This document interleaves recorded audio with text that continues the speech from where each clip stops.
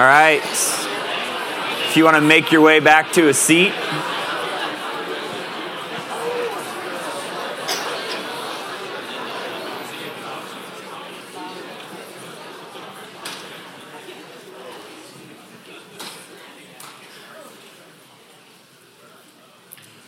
It's good to see you.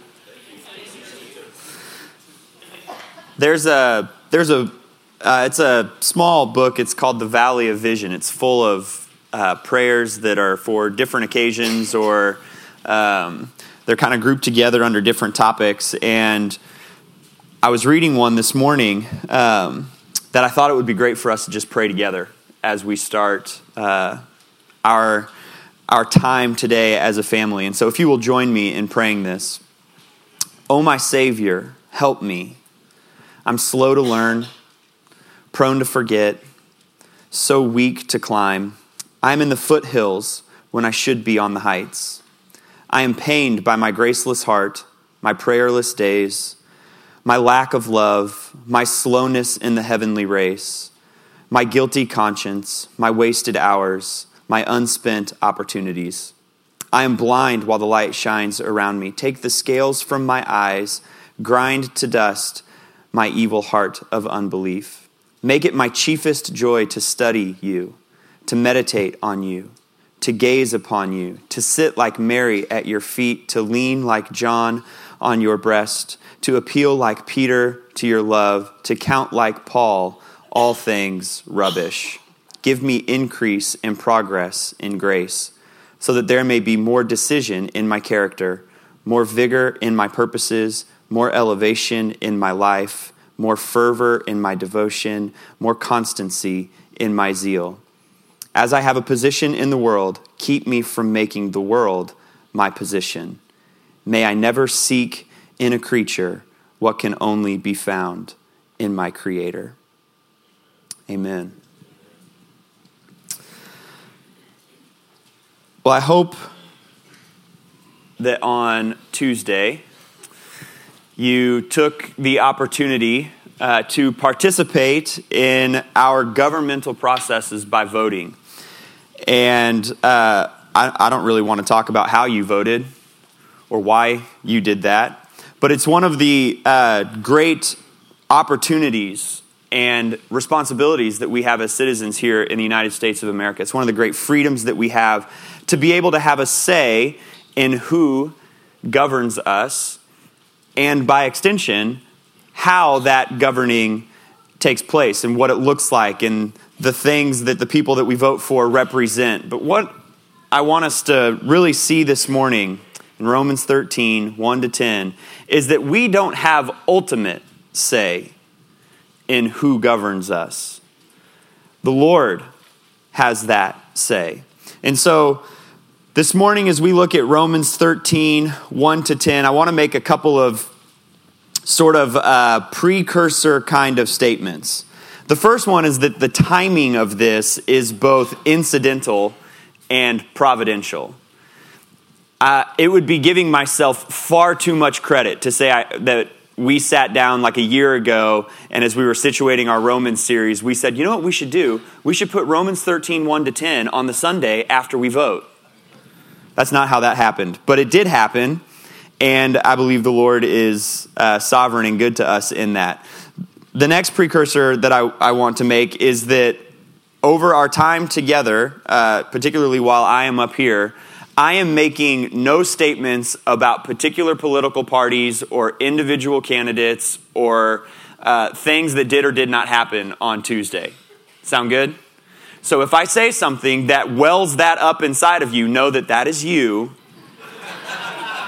That is not me. The next one is this. Hear me out all the way to the end of this, because the things said at the end will help clarify things that are said at the beginning. And things said at the beginning will clarify some of what is said at the end. So if you hear something in the first, 7 minutes that you're not a huge fan of, give me the benefit of the doubt until I'm done, and then don't be a fan of the whole thing rather than just one sentence.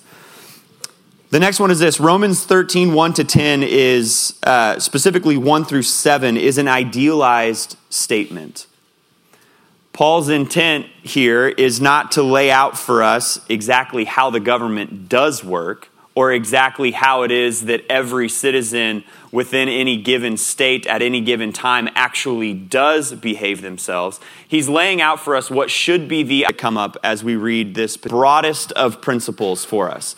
There are all kinds of questions that come up as we read this particular passage. I'm going to address some of them at the end. But what Paul is doing is he's giving us a description of what would be the absolute ideal. He is not laying out for us all the details of how that should take place, all the practical pieces of how it should play out or how it did play out in his time and in his setting and in his direct context.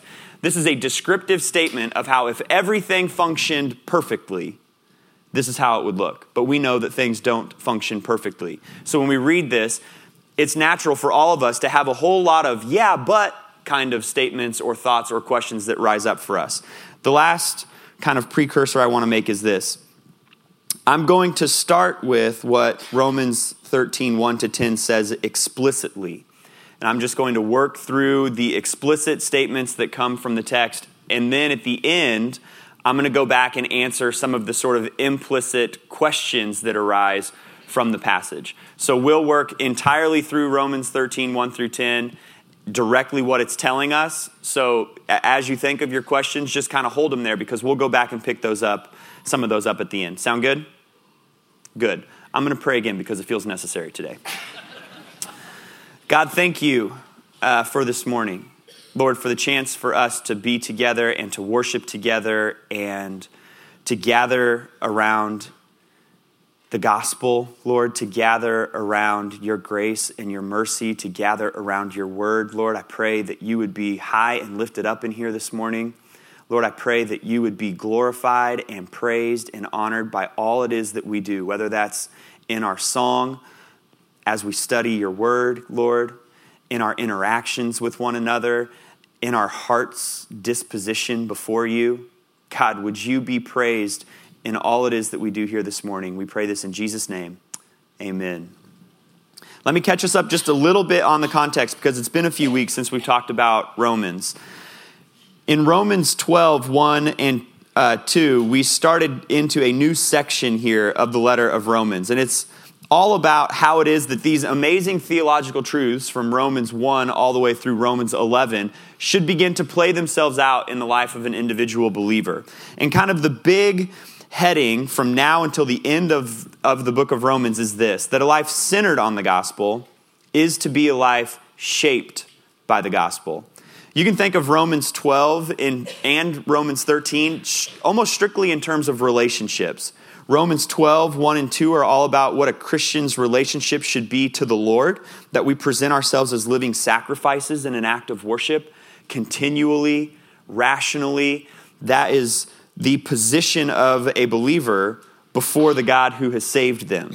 Romans 12, 3 through 8, you can kind of think about in terms of what is and the way it is that we should with myself and what the Lord has put in me. It's this explanation of gifts and the way it is that we should steward those and use those. And then beginning in Romans 12, verse 9 down through 21, what should a Christian's relationship be to the church? How is it that we interact with one another? Let love be genuine. Let it be without hypocrisy. And then when you jump into chapter 13, Romans 13, 1 to 7 is about a Christian's relationship to the state, to the government. And then 8, 9, and 10 are about a Christian's relationship to society. And so what we're going to see this morning is that the gospel shapes our engagement with the state and with society. So let me just read Romans 13, 1 through 10. Let everyone submit to the governing authorities, since there's no authority except from God. And the authorities that exist are instituted by God. So then, the one who resists the authority is opposing God's command, and those who oppose it will bring judgment on themselves. For rulers are not a terror to good conduct, but to bad. Do you want to be unafraid of the authority? Do what is good, and you will have its approval. For it is God's servant for your good. But if you do wrong, be afraid, because it does not carry the sword for no reason. For it is God's servant, an avenger that brings wrath on the one who does wrong. Therefore, you must submit not only because of wrath, but also because of your conscience. And for this reason, you pay taxes, since the authorities are God's servants, continually attending to these tasks.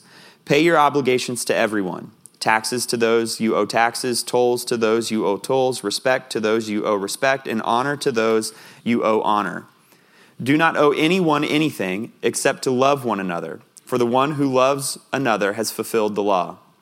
The commandments: do not commit adultery, do not murder, do not steal, do not covet, and any other commandment are summed up by this commandment: love your neighbor as yourself. Love does no wrong to a neighbor. Love, therefore, is the fulfillment of the law. Paul leads off this section, this 2-paragraph chunk of Romans, with a commandment or an imperative for any citizen who is a Christian, and it is to submit to the government. What if I don't like the government? Submit. What if I didn't vote for that person?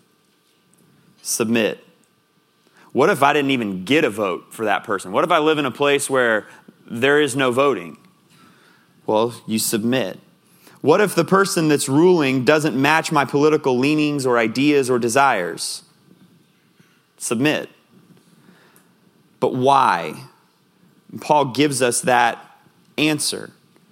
3 times, in fact, he lays out for us why it is that we should submit. And the big overriding idea here is that submission to the government is submission to the Lord. Paul arrives here a specific way. He says, let everyone submit to this kind of statement: authority except from God. That's the first time he makes this kind of statement. Then he says, and the authorities that exist are instituted by God. That's the second time he makes that statement. And then he goes on and he says, so then the one who resists the authority is opposing God's command. 3 different times, Paul lays out for us where it is that government actually derives its authority, and therefore, who it is that you're actually submitting to in your submission to the government.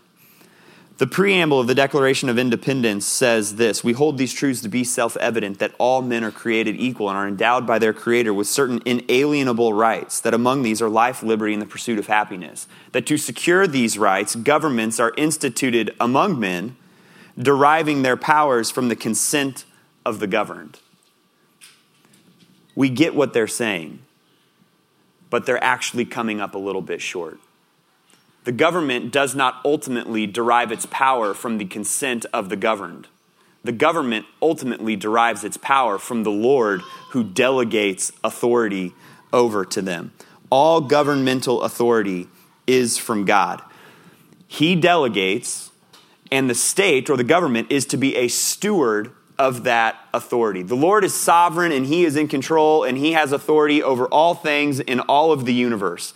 And it is by his grace that he has given us government, whereby he says here, you take this authority and use it for the good and the flourishing of the people over whom you rule. That's the way the government is supposed to function. God has authority. He has delegated some of that authority over to a governing body, and they are supposed to then steward that authority for the good of the people that they govern. When I perform wedding ceremonies, it is, kind of the highlight of the whole thing, when at the very end I begin a sentence by saying, by the power vested in me by the state of Missouri, and as a minister of the gospel of Jesus Christ. I didn't just wake up one day when I took a job as a pastor and all of a sudden have this power to wed people. That's not how it works. The government had to give me the ability to do that. They delegated that authority to me, and then I steward it in a wedding ceremony. The same is true in terms of how God's ultimate authority interacts with or has been given over to a government. All governmental authority is from God. And so if submission is our end of things, and that we submit to the government because we're submitting to the Lord, then what is the government supposed to do? That's what Paul launches into beginning in verse 3. For rulers are not a terror to good conduct, but to bad. Do you want to be unafraid of the authority? Do what is good, and you will have its approval, for it is God's servant for your good. But if you do wrong, be afraid, because it does not carry the sword for no reason.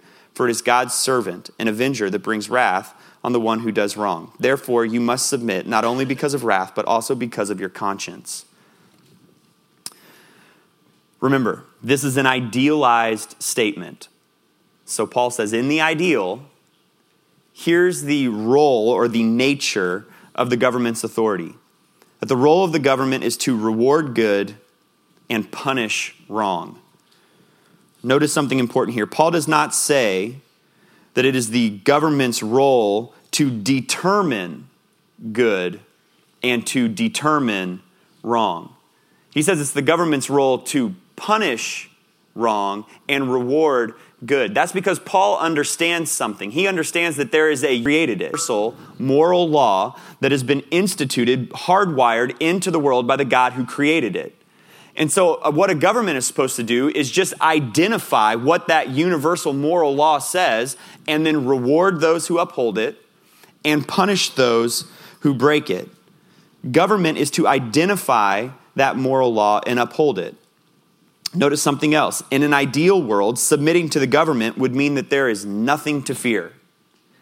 That you could joyfully make that sort of submission without any hesitation. Because you would know that by submitting, you're A, upholding the moral law that God's put into the world, and B, going to be rewarded for it. In an ideal world, there would be nothing to fear in submission. If you do what is good, you will be rewarded. If you do not do what is good, you would be punished. You see, government is supposed to be an expression of both God's common grace to all of humanity, that he is just good to us and that he's done this, but it's also supposed to be an expression of God's just wrath toward those who do not uphold his moral law. It's by God's grace that he's given us leaders who protect us from those who might want to engage in unchecked evil. It's a picture of God's wrath towards sin, that those who transgress his moral law would be justly punished. Paul then bookends this whole statement with another plea for us to submit. Therefore, you must submit. Not only because you could be punished, but also because your conscience just knows what's right and wrong, and therefore you should do what your conscience says. Then Paul picks up in verse 6 and he begins to talk about what our responsibility is, not only as citizens, but also as neighbors. Verse 6, for this reason you pay taxes. Verse 7, pay your obligations to everyone. Taxes to who you owe taxes, tolls to who you owe tolls, respect to those you owe respect, and honor to those you owe honor. As citizens, we are supposed to give what we owe. Paul starts with taxes. He says, pay them. But it's not just a financial obligation. Within our society, we owe respect to certain individuals. We owe honor to certain individuals. That's why on a day like Veterans Day, we make it an intentional point to honor those who deserve honor. If you served in our military to protect us and to help maintain the freedoms that we have as a nation, you deserve to be honored. You've made a sacrifice that you did not have to make, that you made willingly. And so we honor those who are deserving of honor. Our veterans, our family of veterans here, thank you. We owe you that as a society, and so we pay that to you. But let me expand this a little bit here, and I'm going to use this directly from the words of John Piper. When he made this statement, he was a pastor in Minnesota, and so a lot of this has to do with hunting and fishing, because that must be a big deal there. But limits to understand what he's saying. He says, you give what you owe. Speed limits to whom speed limits are due. Building codes to whom building codes are due. Fishing licenses to whom fishing licenses are due. You hunt deer only in season. You keep only 5 trout in southeast Minnesota and only 1 over 16 inches long. That there's no bird trapping or squirrel shooting in the city. Duh. Keep your grass cut. No debris behind the garage. No loud mufflers. Emission control devices in place. Seatbelts fastened. Egress windows in the basement. If you live down there, you shovel your front walk. You don't park more than 2 hours where it's posted. You give what you owe. And as citizens, part of what we owe is a general obedience to all of the laws of our society. That's raising questions in some of your minds. which I will answer in a little bit. But we are to give what we owe. Why? Because our submission to the government is submission to God. And because if we don't submit, we can be justly punished. But also because our conscience will condemn us before the Lord. As citizens, we give what we owe. As neighbors, we are to be directed by love. That picks up in verse 8. Do not owe anyone except to love one another, for the one who loves another has fulfilled the law. You owe more to this place where we live than to merely obey the rules. You owe something to the people that you live alongside, not just to those who rule over you. And that thing that you owe is love. Paul gives a list of commands straight out of the 10 Commandments. Do not commit adultery, do not murder, do not steal, do not covet, and any other commandment. They are summed up by this: love your neighbor as yourself. We obey those things not only because God's told us what we should and should not do, but also because to not obey those would be unloving to your neighbor. To commit adultery is unloving to your neighbor. To steal is unloving to your neighbor. To murder is unloving to your neighbor. We could extend these to where Christ extends them in the Sermon on the Mount. It's not just about murder, but to hate, to harbor anger in your heart toward your neighbor, that's not loving. To look lustfully on another individual is not loving toward your neighbor. Any of us who have been saved by the grace of God through faith in Jesus Christ are to mirror the life of Christ. And in all he did, he was directed by love. So in all we do in our society, we ought to be directed by love. Let me give one more thought here. As Christians, we cannot abdicate our responsibility to love to the government. Which means this: we cannot be content to say, well, I voted for a person who said they were going to implement some policies that seem kind of loving to me. Now I don't owe anybody anything. It's the government's job to love and care for those people. It's the government's responsibility at church to do this, that, or the other. We also can't abdicate it to the kind of corporate church, if you will. As an individual Christian, it's not enough to say, well, I think my church engages with the poor. I think my church is concerned about fill in the blank issue in my community. We're called to do that as individuals because we are the church. If you want your church to be concerned about the poor, you be concerned about the poor. If you want the government to be concerned about the well-being of those around us, you be concerned about the well-being of those around you. You, me, we are called to love, to actively, intentionally, visibly, regularly, consistently love the people around us. Should we vote that way? Yes, but is that the end of it for us? Absolutely not. I would say it's barely even the start. This kind of action on our part ultimately fulfills God's moral law.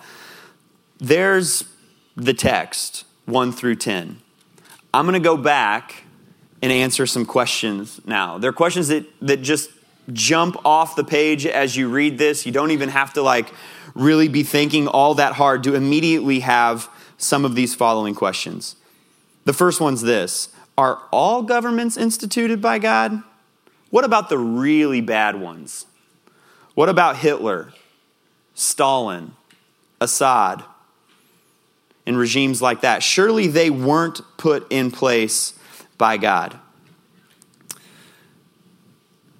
As hard as it is to stand up here and say this, yes, all governmental authority is instituted by God. Since God is sovereign, he is sovereign over all things. I want to give you a few biblical examples of this. I could pick a number of these. I'm just going to go with 3 of them. All 3 come directly out of the Old Testament. The first is Jeroboam. He was the first king in Israel after Israel and Judah split into 2 separate kingdoms, the north. Rehoboam ends up being the king in Judah in the south. Jeroboam becomes the king of Israel in the north. And it is Jeroboam who ultimately leads Israel into the immorality that's going to cause their exile. It's Jeroboam who begins to set up all these high places and shrines and lead Israel to worship someone other than Yahweh, the Lord. He's one of the most wicked kings in Israel's history. And this is what we're told about his rise to power, 1 Kings 12:15. That it was a turn of events that came from the Lord to carry out his will. That's hard to swallow. Do you mean that God put into power the very person that would cause Israel all that sin and then to go into exile? Yes. And I say that not because it sounds good, but because 1 Kings 12:15 literally tells me that's what happened. Nebuchadnezzar. The Israelites are carried into exile by the Babylonians eventually. The Babylonian king was a wicked man who wanted to stamp out Israel's culture and their religion. And in the middle of that exile, we're told that Daniel stops to praise the Lord. And in Daniel 2:21, this is what it says. He, the Lord, changes the times and seasons. He removes kings and establishes them, including the really bad one that Daniel was currently under. Pharaoh in the book of Exodus. Paul already told us in Romans 9, verse 17, that Pharaoh was brought into power according to the will of the Lord. For what reason? To display the Lord's power and proclaim his name to the ends of the earth. All that hardship, all that oppression, all the slavery, really instituted by God? We're told so explicitly, both in Exodus and in Romans.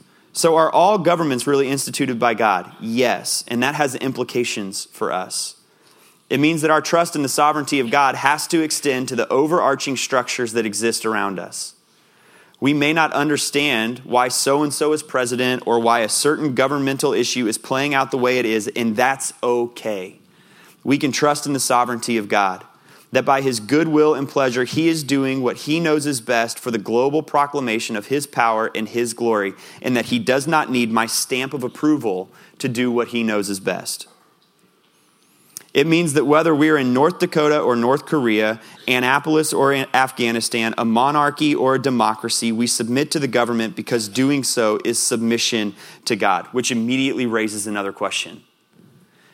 Okay, so sometimes you get these really bad governing bodies or these really bad regimes. What are we supposed to do when the government doesn't uphold its responsibility to reward good and punish evil according to God's moral law? Do I still submit? Is that still my responsibility? The simple answer here is no. That like Peter and John, when they're on trial for sharing the gospel in the book of Acts, we're to look at the society around us and proclaim we must obey God rather than people. Remember, your submission to the government is submission to the Lord. So if submitting to the government calls into question your ability to submit to the Lord, something has to give. We need to know when, how, and why to dissent to the government. Dissension to the government is not about personal disagreement, but about a higher submission to God. Let me give you some examples. Jot down Exodus chapter 1. You can go back and read these full accounts. I'm going to be pretty brief. These Hebrew midwives are told that when they're helping an Israelite woman to deliver a baby, if the baby is a male, they're supposed to kill it. If it's a female, they can let it live. Well, that would break God's moral law, right? I am not supposed to kill. I'm not supposed to murder.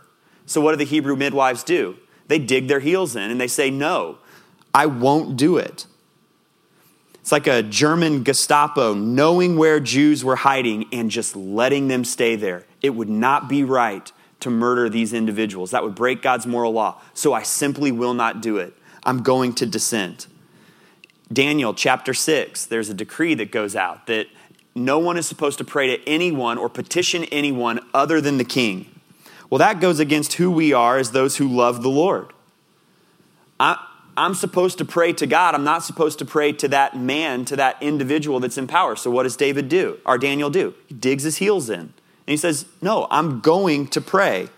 This would be like a believer in Pakistan who knows they're not supposed to go to worship, that they could be killed or imprisoned for doing so, and saying, you know what? My submission is to something higher than this government authority that says I'm not supposed to worship. So I'm going to worship.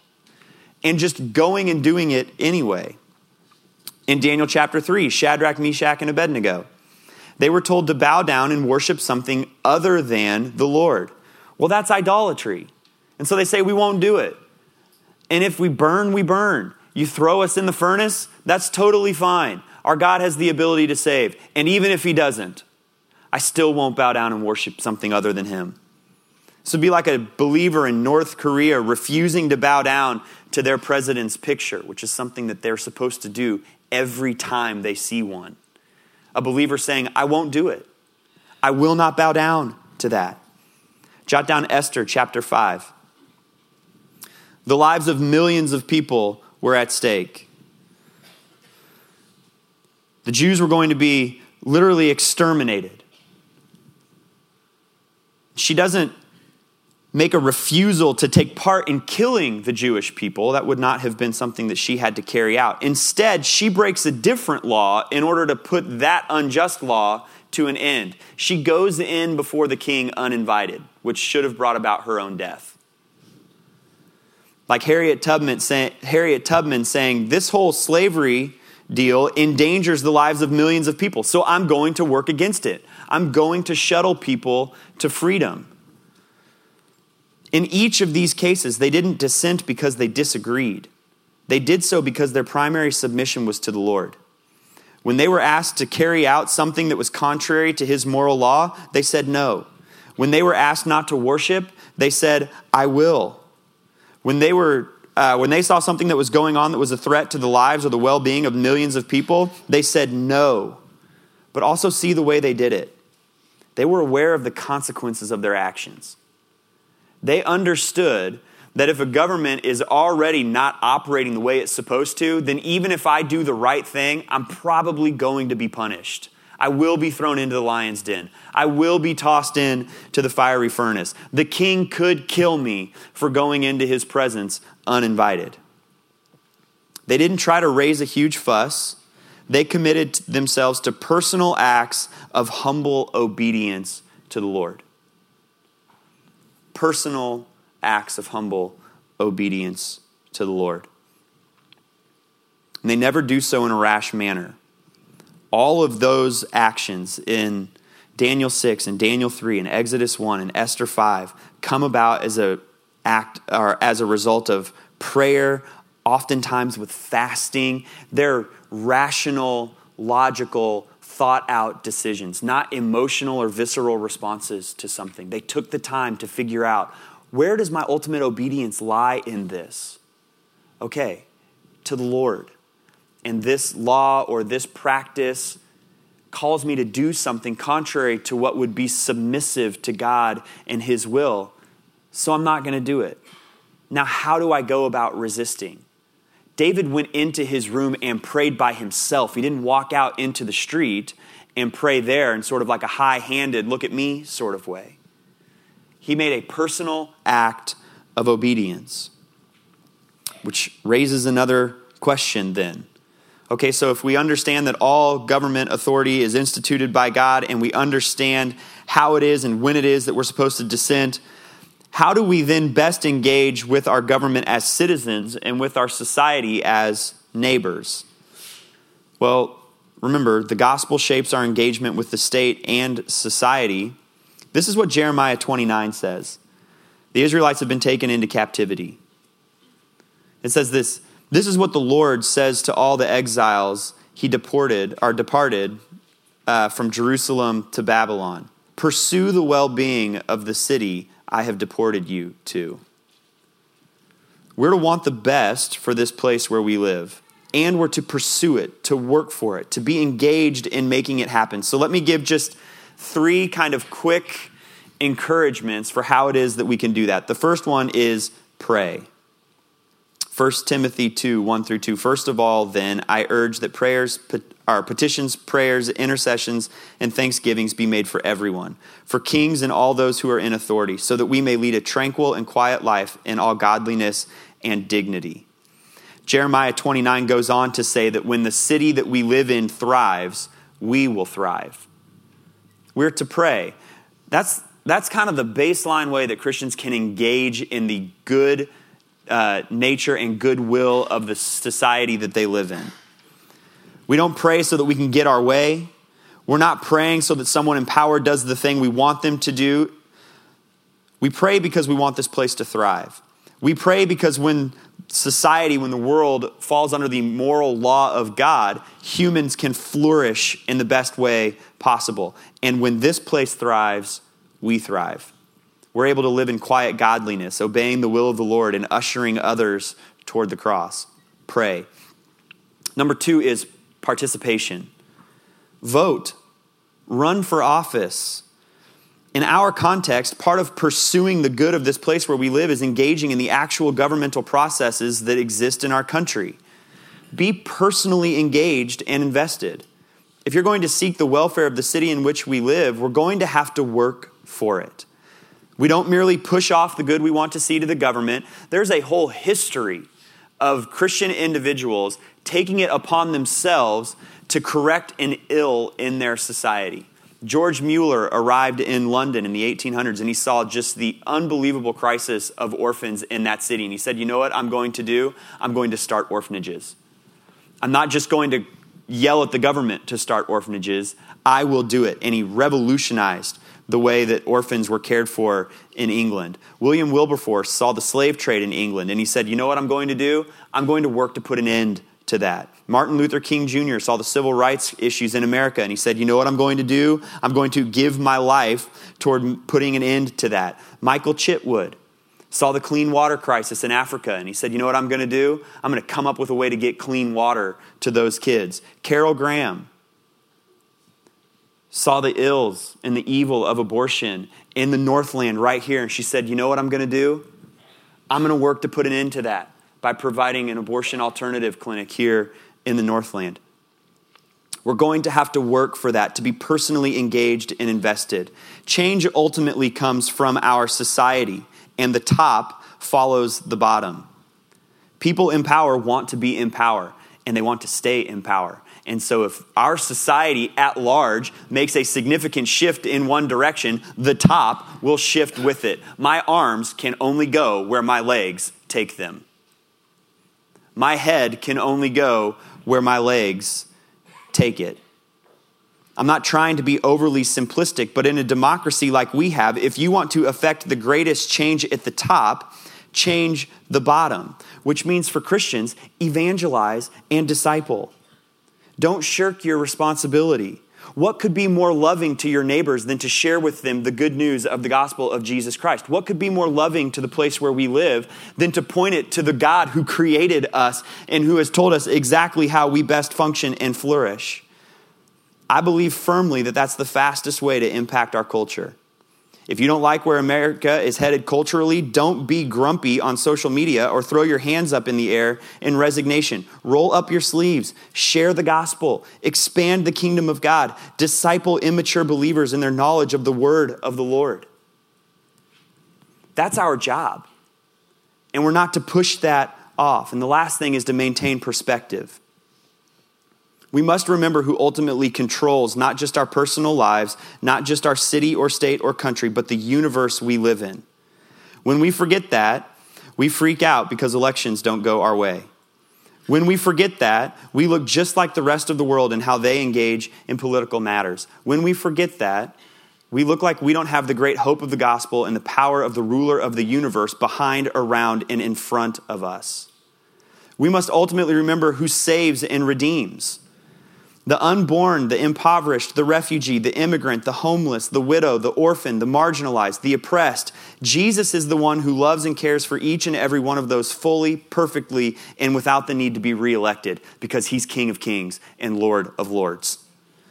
That means regardless of your position politically on these matters, we don't put all our hope in the government to make everything right in relation to those who are disenfranchised or marginalized.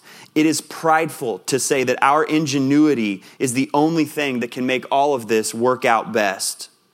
Do you vote? Yes. Do you invest? Yes. Do you engage? Yes. Do you work to change the culture around you into something that honors the Lord and his moral standards? Yes. And then you get on your knees and you look upward and forward to the one who's ultimately in control of all things, who ultimately loves all people and will ultimately make everything right with perfect and eternal justice. And you beg him to build that kingdom here.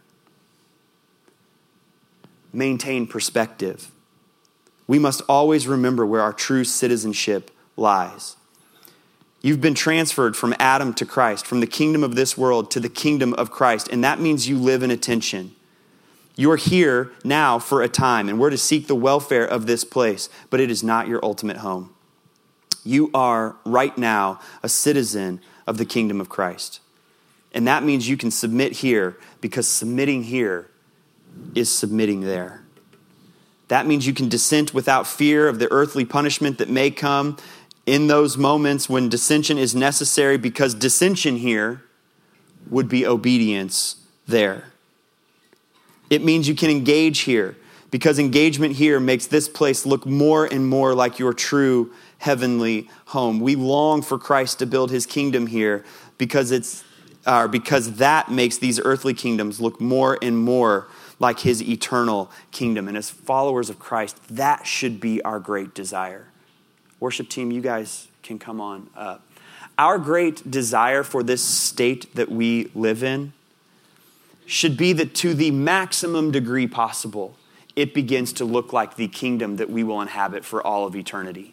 Which means we vote for the people who uphold holistically what the Bible has to say about morality and about how a society should function and about what God's moral law is. But it also means that we engage in a practical everyday level in order to see those realities come to pass. We don't just push them off on the government. We don't just push them off on the church. And it also means that we pray. We pray diligently, regularly, passionately to see the kingdom of God expand in this earthly kingdom here. I don't know when Jesus is coming back, but America might be long gone when that finally happens. Or he might come back tomorrow. And wherever it is that we're living in that moment, I want to know that I did everything that I could, that we as followers of Christ did everything that we could to both individually glorify him in the way that we lived, but also societally glorify him in the way it is that we tried to see our world look before him. That requires that we pray. It requires that we participate, and it requires that we maintain perspective, that God would build his kingdom here. Amen? Amen. Let's worship together. You can stand up.